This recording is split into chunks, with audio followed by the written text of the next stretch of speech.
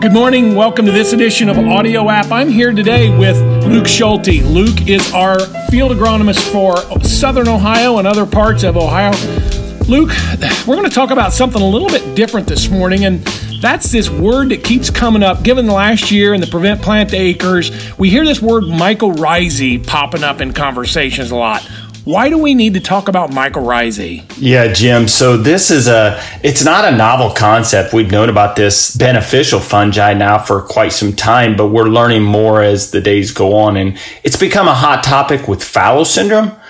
But the mycorrhizae within our soils is that necessary relationship that occurs between plants or plant roots and soil fungi within our soils. And essentially, it's a hotter topic around soil health, but essentially it's a way in which we can navigate what Mother Nature has thrown us. So in many of our soils, we're experiencing big rains. You know, wherever you're at within the Corn Belt, Mother Nature has thrown us some curveballs last year, most notably. But generally speaking, the way we receive our rain is coming in big, heavy, intense rain events. We know that large rains are one of the biggest contributors to compaction, or I like to call it soil density, which ultimately obstructs the way our plants and plant roots tend to extract moisture and nutrients out of the soil profile. So this fungi works in relationship or as an association with roots. And so roots send out a biochemical, and then these mycorrhizae within our soils, they receive that invitation, you might say, and then that creates that association in which the mycorrhizae colonize with the roots and basically produce a substance called hyphae that really, if you want to think about it, just creates a much bigger pool or web of roots in order to extract moisture and nutrients out of the soil profile. Well, so Luke, why are we talking about mycorrhizae and improving our root network in the soil? Are you saying there's something we can actually do about it? Yeah, so I continually ask the question along with our regional product specialists, how do we adapt to these changing weather? And so this past year, we kind of lucked into it. We looked at a concept of, could we supplement mycorrhizae and furrow in a corn crop? And in effect, could we really impact the photosynthetic process? Photosynthesis is carbon dioxide, it's sunlight, and it's water.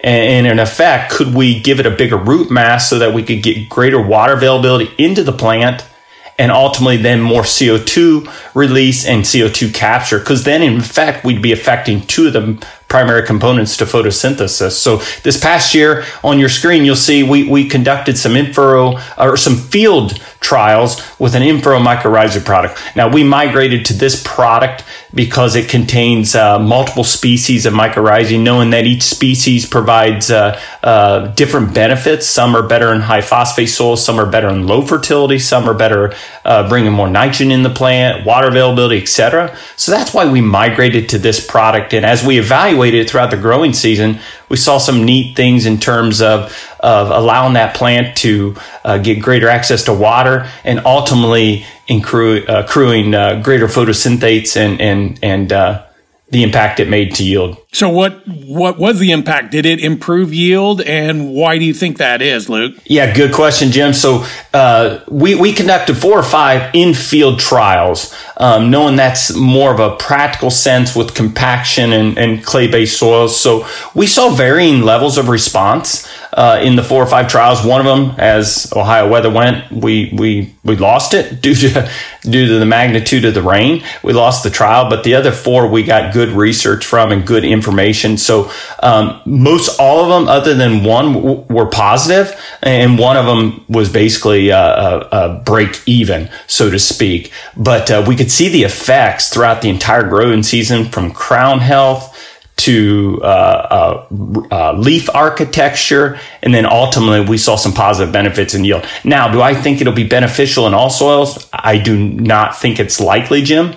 I see this as more of a concept that could be more impactful in your thinner, your drought-prone soils. We have a lot of clay pan soils over here, high mag, anything that's going to obstruct soil aeration and soil oxygen levels, I think could potentially benefit from an application like this. And of course, also any field that did not carry a crop last year where there was not green growth that supported this mycorrhizal environment. That's another example or a place where utilizing these products would be a benefit as well, correct? Yeah, so fallow syndrome, we had a lot of it in Ohio. We did a lot across the Corn Belt. This is a necessary relationship. It's as natural as man and woman, this plant root with mycorrhizae association. And so the more months out of the year you have a living, growing root system, by and large, you stimulate and you promote more microbial activity, but also more mycorrhizal colonization with the root system. So anywhere we didn't have a crop, I would expect to see a higher return on investment. Mycorrhizae is a big word, but it's really, really small. We can't see it, but the impact can be pretty big as well. That's Luke Schulte, our field agronomist from Ohio. Luke, thanks for sharing a little more about mycorrhizae and the impact, especially on some of these heavier clay soils and what you've seen. We'll continue to learn and grow and see what we can learn from more field trials. Thanks, Luke. Appreciate it. Thanks, Jim.